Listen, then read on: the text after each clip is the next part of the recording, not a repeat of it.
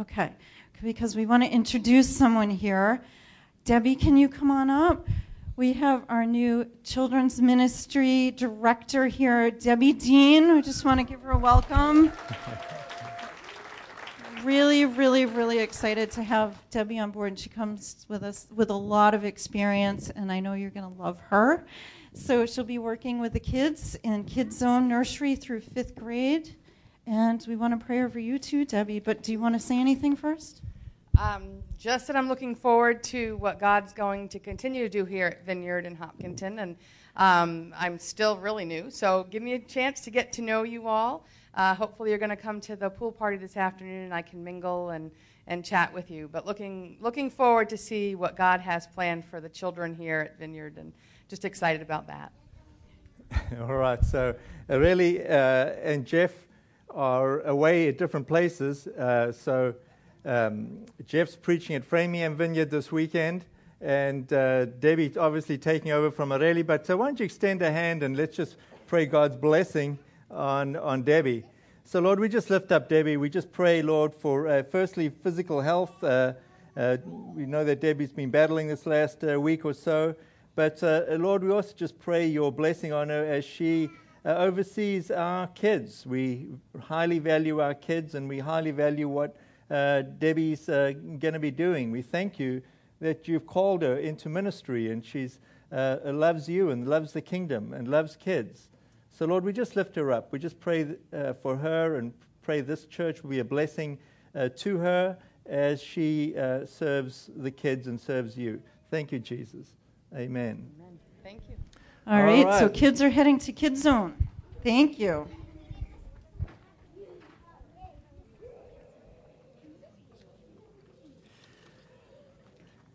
All right, so lots of transitions and changes, and Labor Day weekend seems to be that time of the year where we do all these transitions. And it's a sort of often a mixed emotions, right? On the one hand, it's like, oh dear, summer's finished, and we wish we could continue to enjoy, hopefully, time of relaxation and family time and getting together. But then on the other hand, as parents, you kind of like, we need routine. We need some structure. We are glad our kids are going back to school. So you have these mixed emotions, right? I mean, don't you sense like, okay, I really, we can't just like live in summer mode forever. Well, maybe you could. I mean, you'd have to move to Florida, but you know that the weather's going to change here soon. And so we have this change in structure. We have this change in, okay, let's get a routine going. Let's get back to school. And this week already started, and this week coming, past week and this week, we know that the kids are like anxious. New friends, new teachers, new routines, getting the bus sorted out, and parents are anxious. It's like, okay, so now we got to get all the adjustments made. How's this all going to work? So we're in transition, and we love it, but at the same time, we want to pray for those that we love. I mean, we want to pray for our kids. We want to pray for their classes. We don't want to just, send them off. We want to make the commitment to say, look, we love our kids, and we're going to pray for them, and we're going to pray over them, and we want the Lord's best for them. We pray that the Lord would protect them, and that's part of what we should be doing at this time period. So I'm excited today because we're starting a new routine by having a new sermon series for the fall. We're going to be talking about being joyful, and part of it is learning the art of being joyful as we can get it from the book of Philippians, the New Testament book written by the Apostle Paul, and he tells us a lot about being joyful. And there's a lot of surprisingly good things in this book, because it's not what you would expect. It's not like, okay, let's be joyful because everything's just great and everything's going great. Really, the message of Philippians is how the Apostle Paul finds joy in all sorts of circumstances. And so we really want to look at that today. We want to see how that works out. So why don't I just pray for our service before we get going. Jesus, we just invite your presence. We ask that you would fill us up with your joy, with the joy of the Lord. Lord, we realize that this is not something that we work up, but we also realize that we want to be people of joy and be joyful. And we recognize that this is part of a spiritual condition where you impart joy to us, that when our hearts connect with your heart, it gives us great joy. And so, Lord, I just pray for our service today, that you would fill this place with your presence, and your Holy Spirit would be with me as I preach, and that your Spirit within me and your Spirit within those listening, there'd be a sense of, yes, you hear, and you're stirring, and you're moving. So, Lord, I just pray for your joy to be here. Put power on my words. In your name, Jesus. Amen. So this is a season where we, again, are intentional about saying, God, what is it that you're doing? And can we invite your presence? And it is the fall. And can we pray with joy? And so we ask the Lord to be with us this season. Again, there's something about the intentionality of asking Jesus to be part of what it is that we're doing and what it is that we value and those that we value, and not just talk about it. It's like, okay, God, will you be part? Will you be present? Can you be here? Can you be involved in the things that we are doing?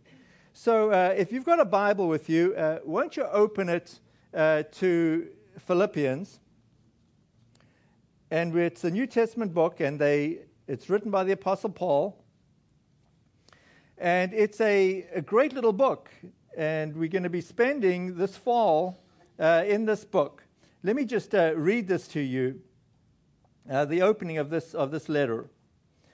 It says this. It says, "This is a letter, and it is from Paul and Timothy, slaves of Christ Jesus.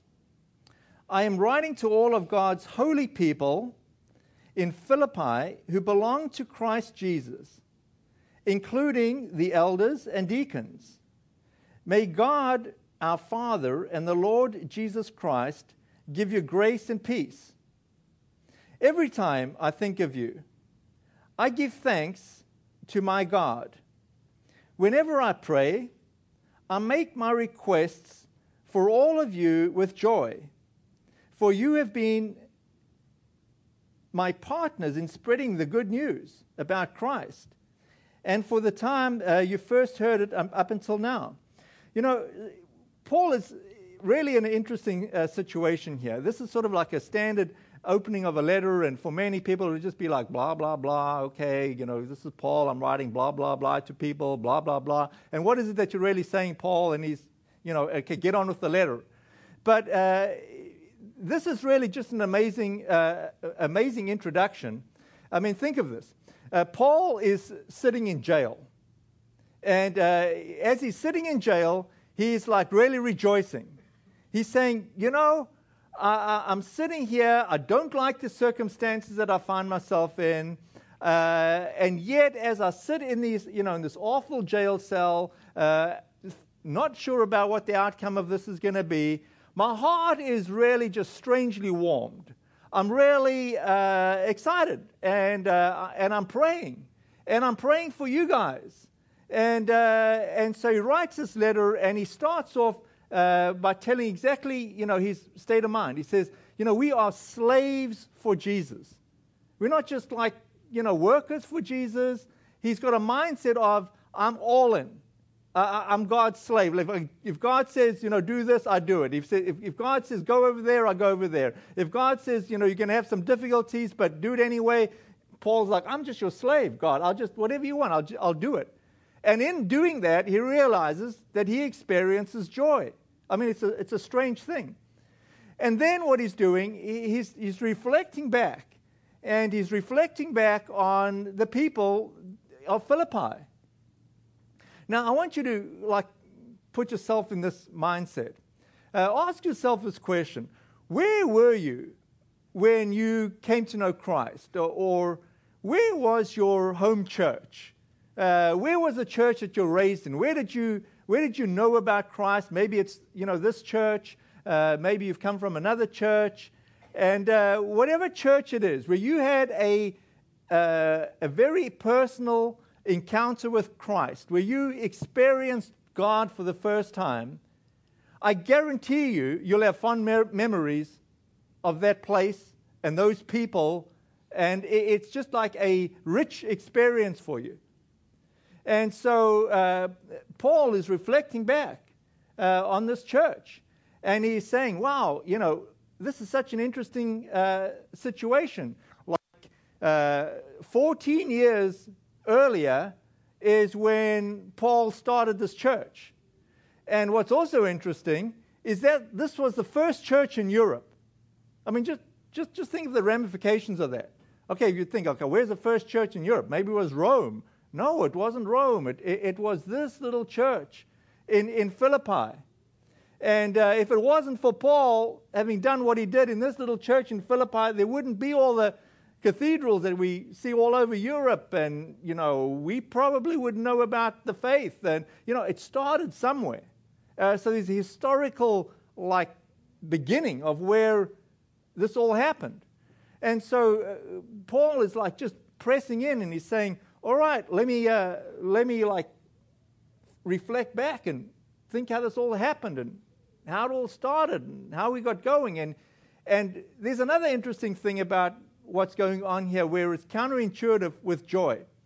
And that is this little church is being persecuted. It's like things are not happy there. It's a Roman area, a colony. It's governed by Rome, and they're picking up a lot of external resistance. And not only that, it's a real church. There's a lot of struggles and conflict inside the church.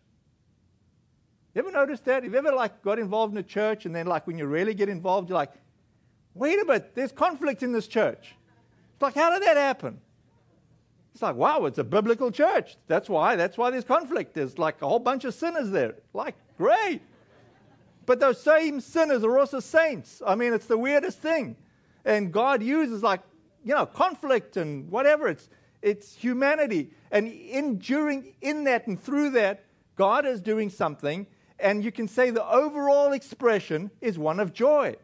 I mean, it's an amazing thing. And Paul is not saying it's okay to have conflict. I mean, throughout this letter, you say, okay, guys, work it out, sort it out.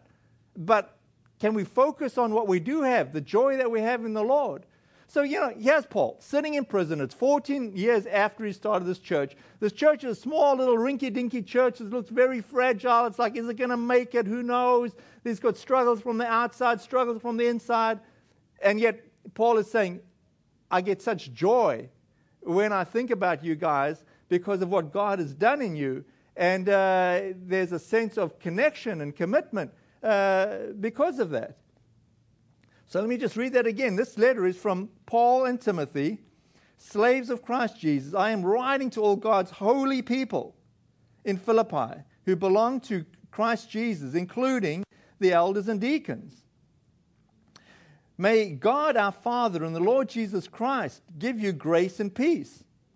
So he's saying, look, you can experience grace, you can experience peace, no matter how difficult your circumstances are. And that's the nature of this series. How do we extract and experience joy despite the difficult things that we might be going through? But at this particular point, he's saying, every time I think of you, I give thanks to my God. Whenever I pray, I make my request for all of you with joy. Because he's thinking back. He's thinking of what God has done and what God is doing and whose lives have been changed because they've received him.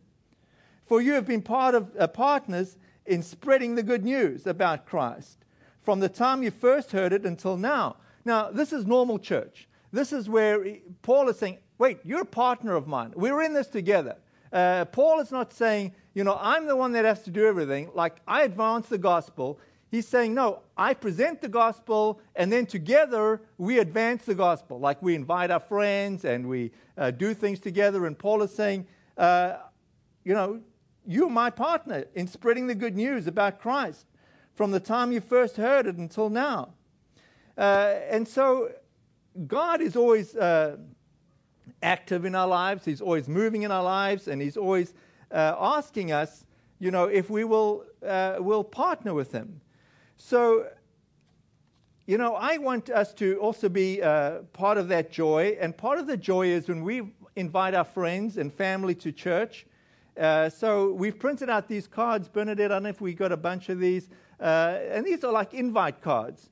And so this is our series, and tells us all the details. So if you would like one of these to give to a friend and say, I want to invite you to church, and you want to partner with like God, like the apostles. If you want a card, some handouts to give to your friends, or you want to mail it to a friend, just take some and just give them to your friends, or have some in your pocketbook in case you come across somebody that you'd like to invite to church.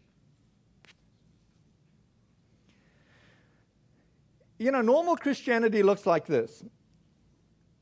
Andrew brought his brother Peter to see Jesus. Philip brought Nathanael. Matthew had a party, invited a whole bunch of his work colleagues, all to come and meet Jesus. I mean, there's a natural part of Christianity is saying, I'm getting something out of this.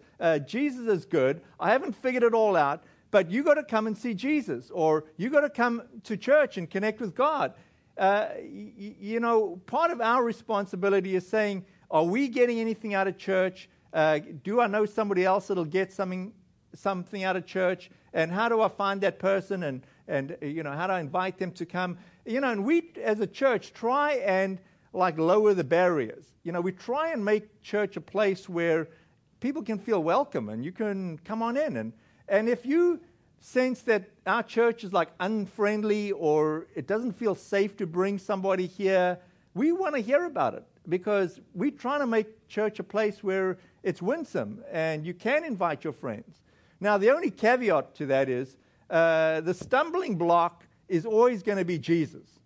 I'm not going to not preach the gospel, or not talk about Jesus, or not preach the Bible. I mean, that part we're going to do. But I am saying we want to try and remove the other barriers. We want to try and be friendly and welcoming, and make this sort of intelligible for somebody that's not a church person, and that sort of thing.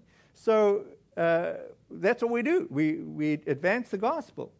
Now, another thing that we're going to be doing in a few weeks' time is we're going to be running the Alpha class again. So what is Alpha?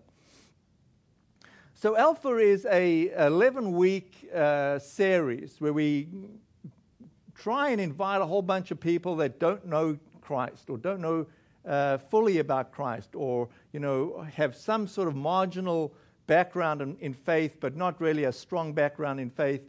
And we try and introduce them to Christ by doing two things. We're asking firstly, what's the purpose in life? What's your big plan for life? What are you trying to get out of life? And as we have said so many times, even rich and famous and wealthy people, be it Michael Phelps, the swimmer, or our own quarterback, after winning Super Bowl, it's got to be more to life than this. And so those big questions, we're saying, how about we discuss that and we focus that on Jesus, where He says, I am the bread of life. And saying, okay, there's got to be some substance to this life, some purpose. And so this series is looking at those big questions, and then specifically at who is Jesus? Why did Jesus have to die on the cross? How do I pray? And how do I pray with joy? Today's topic. And so, if you would like to help us and partner with us in advancing the gospel, if you know people that might enjoy this series, we're going to be doing it Wednesday morning, starting in a few weeks' time, and Beth Newman and I are going to be running this together. But I wanted to give you a feel of what do we talk about in these series. It's written by this guy that's Nicky Gumbel. He's British, and it has a wonderful, if you vineyard or got vineyard background, a comical vineyard connection. So before I show you this clip, because you'll hear the very British accent, the connection with the vineyard, and for those of you that are new to vineyard, John Wimber was instrumental in getting the vineyard going. God just used John in several ways, but one was in being very prophetic and also having a healing gifting and being an outstanding teacher. So he got invited to the Episcopal Church of England a lot. And he'd go out there and he'd do conferences and people would gather and then while John was preaching it, God would just give him like words. And this one day he's at this conference. It's not a huge conference, and he's preaching away, and God says to him, there's 10 people in this audience that have athlete's foot.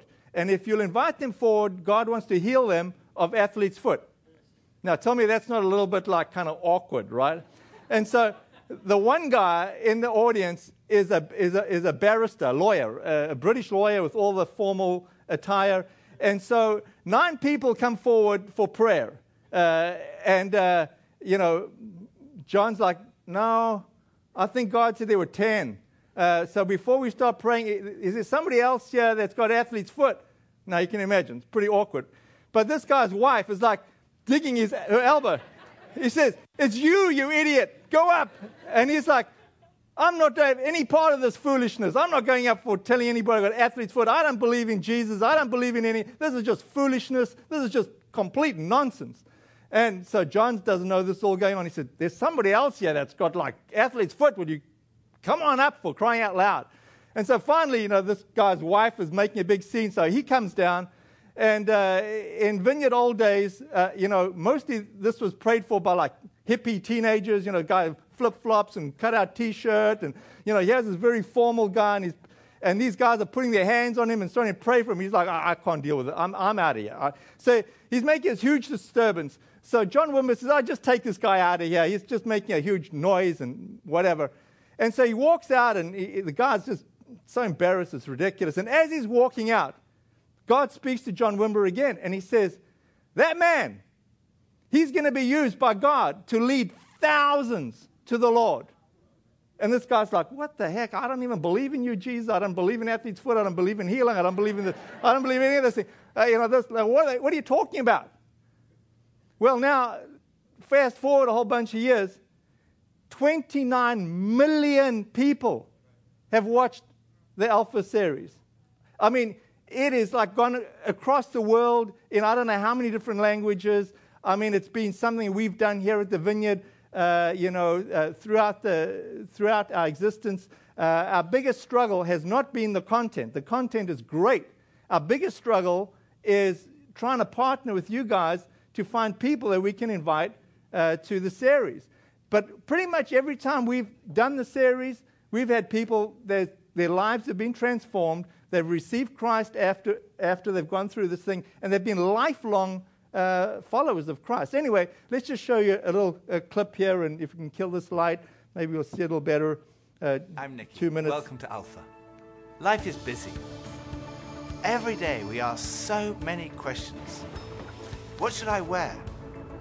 What's the weather going to be like? What's happening today? How am I going to fit everything in? But then there are those bigger questions. Like, why am I here? Where am I heading? Is this it? Is there more to life than this? These are life's big questions. But there's rarely enough time to think them through properly. We all have different perspectives on the meaning of life and faith, and Alpha is an opportunity to explore life's big questions. This is a great place to come together and talk about them openly and honestly. I'm Gemma. I'm Toby. And this is Alpha.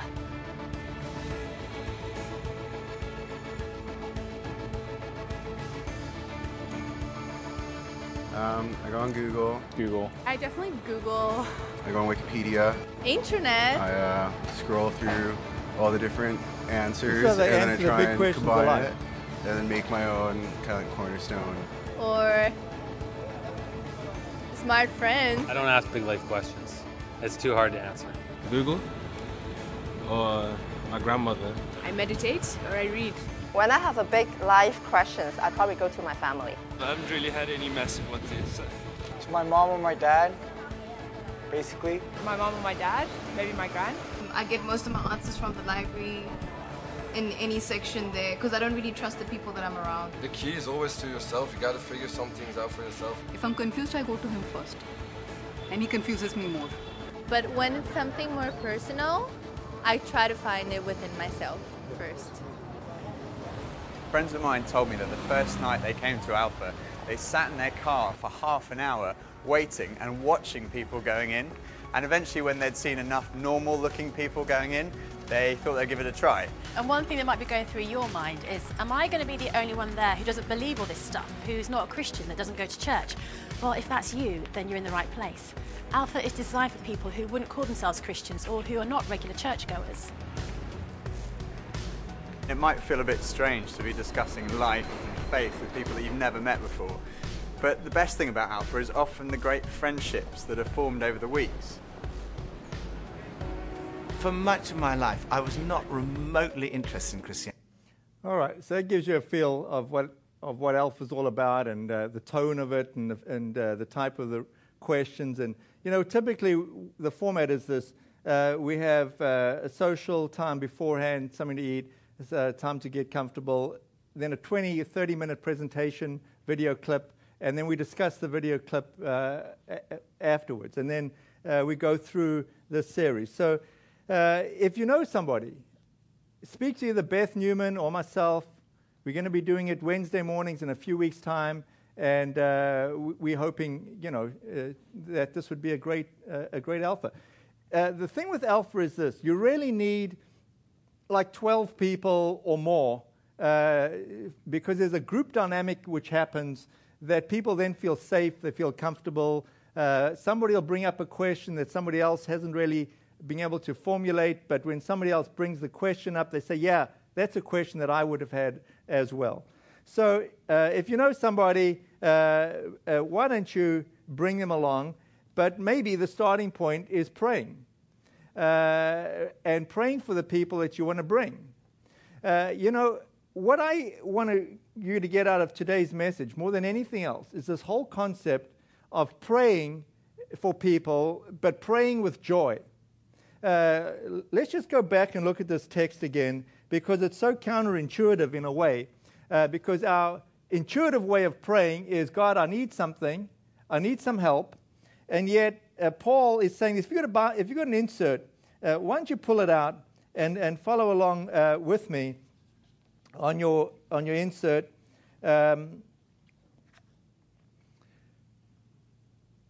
It says this: every time I think of you, I give thanks to my God. Whenever I pray, I make my requests for all of you with joy. Paul is doing more than just thinking about people. You see, one of the challenges we have is we will think about people, and that's a good thing, that we are mindful of people, that we think about people. It's another step up if you actually give thanks for people, like your own kids. God, I thank you for my kids. I thank you for my parents. I thank you for my siblings. I thank you for my friends. I thank you for my church. I mean, that's a whole nother step up than just thinking about, your family and your friends. But there's a third step up, which is not something we take for granted, and that's actually praying for people. So, what the Apostle Paul is helping us out with here is he's saying, look, don't just, think about people. Don't just be thankful about the people that are in your life, but actually pray for them. And our first prayer should really be a prayer of joy. It's like, God, I'm really thankful. And there's, think about your kids. I think of them and I have joy. Are they perfect kids? No, they're not perfect kids, obviously. But there's a sense that they are kids, and we love them, and we want to pray for them, and we want to pray for them with joy.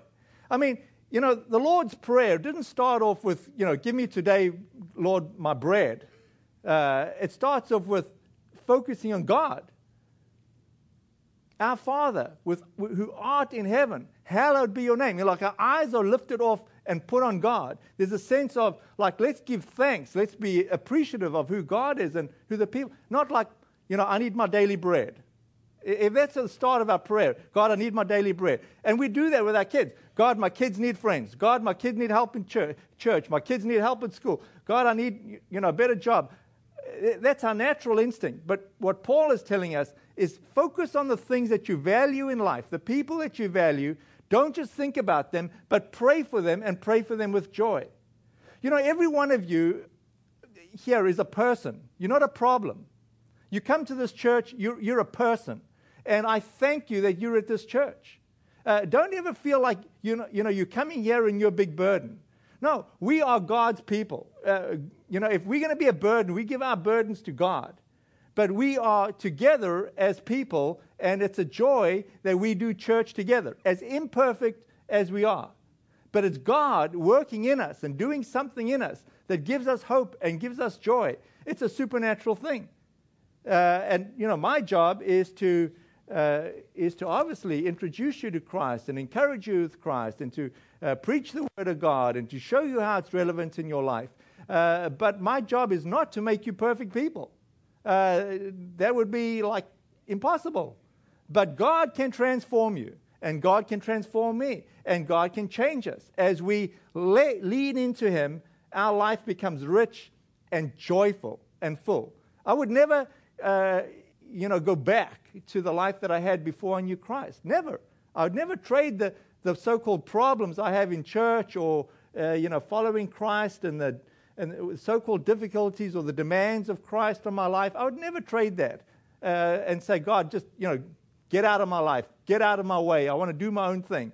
No ways. It's like, God, I want more of you in my life. And there's a real joy when I reflect on you. Now, this Thursday, I want to take prayer to a sort of practical, meaningful place in our church life. I want to commit this whole Thursday here at this church to prayer and fasting. So the big idea here is this.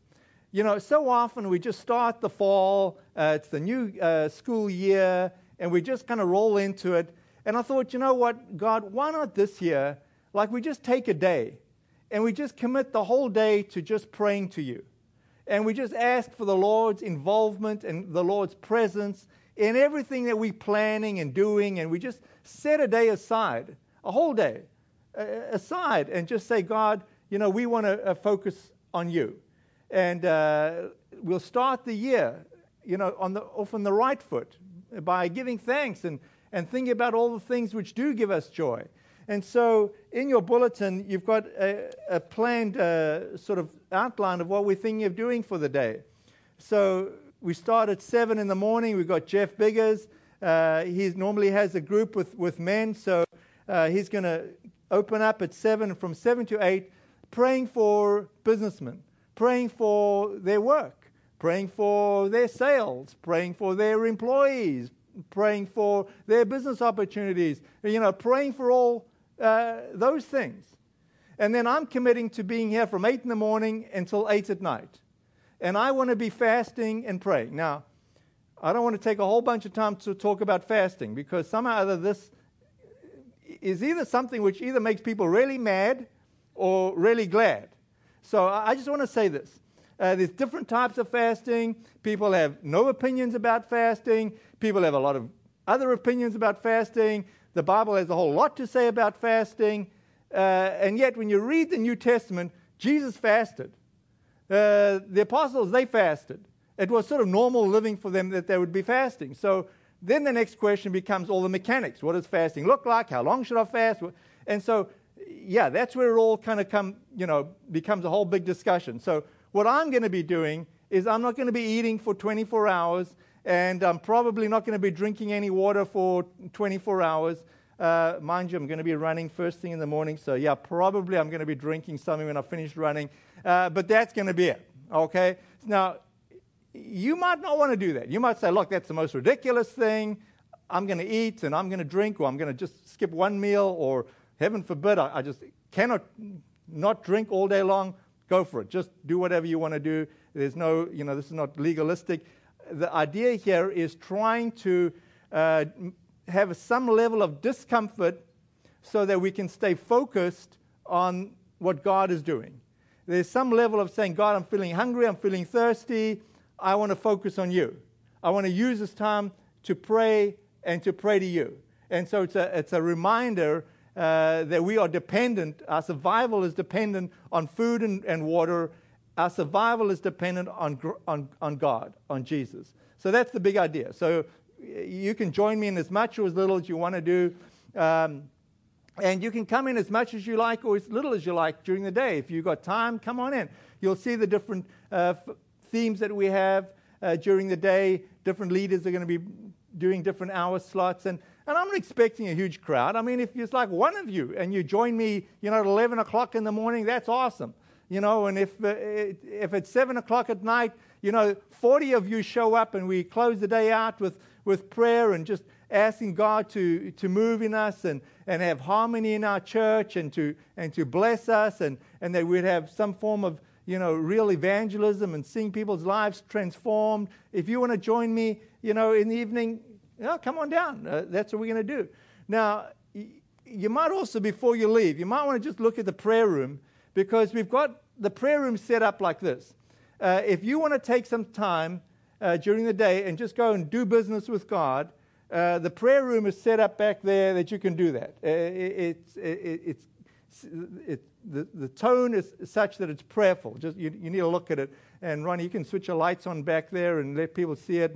And when you leave, you can take a peek in there and spend some time in there. I won't be praying in there with you. That's you and God, and you can do your thing in the prayer room. But if you can make some time during the day on Thursday, I just encourage you to join us as we pray. So let me just conclude this way. Jesus spent a lot of time praying, and it seems like Jesus would spend a lot of time in prayer because it worked, but also because it gave him life. It seems like somehow or other connecting with the Father gave him joy. We know that Jesus loves you and he loves me, and he's saying, you give us to Jesus. He's saying, you give me joy. And yet, we need to follow the practices of Jesus, which is, hey, we need to pray for our kids, for our friends, for our family, for those that are near and dear to us, with a sense of joy. And that should be our sort of first prayer, like it was with Jesus, where he would joyfully want to connect with the Father and pray for his disciples and pray for his day and pray for those that he loved with a sense of expectation and a sense of joy. Now, I'm making a big deal of this because we talk about it, we think about it, but do we actually do it? Do we actually pray? And that's the pitch that I'm trying to make, is that we will move from thinking about people that are special to actually praying, and praying with joy, praying with thanksgiving, praying with a sense of, God, thank you, and remembering the good things that God has done and is doing and will be doing in each other's lives. So why don't you stand, and let me just pray for you as you stand, and we're going to have worship. Jesus, I just lift up our church. As I said, nobody's a problem. Everybody here is a person, and it's a person that you love. And I thank you, Lord God, for every person here. And I thank you for all our leaders. And I thank you for all those that have served and are serving and are trying to please you and are trying to be a partner with you. And so, Lord, you've gifted so many people in this church. And so many are trying to find ways of serving and connecting and adding value. And I just want to pray your blessing on them, Lord. And I just pray your peace would be with them. Lord, and I just thank you for every person that's here. And Lord, as we collectively stand and just worship you, I just thank you, Lord God. I thank you in advance for this upcoming fall season. I thank you that you're going to be stirring us and filling us supernaturally with your joy. Thank you, Jesus. Amen. Thanks, Brian. Oh, okay. Hold on a second here.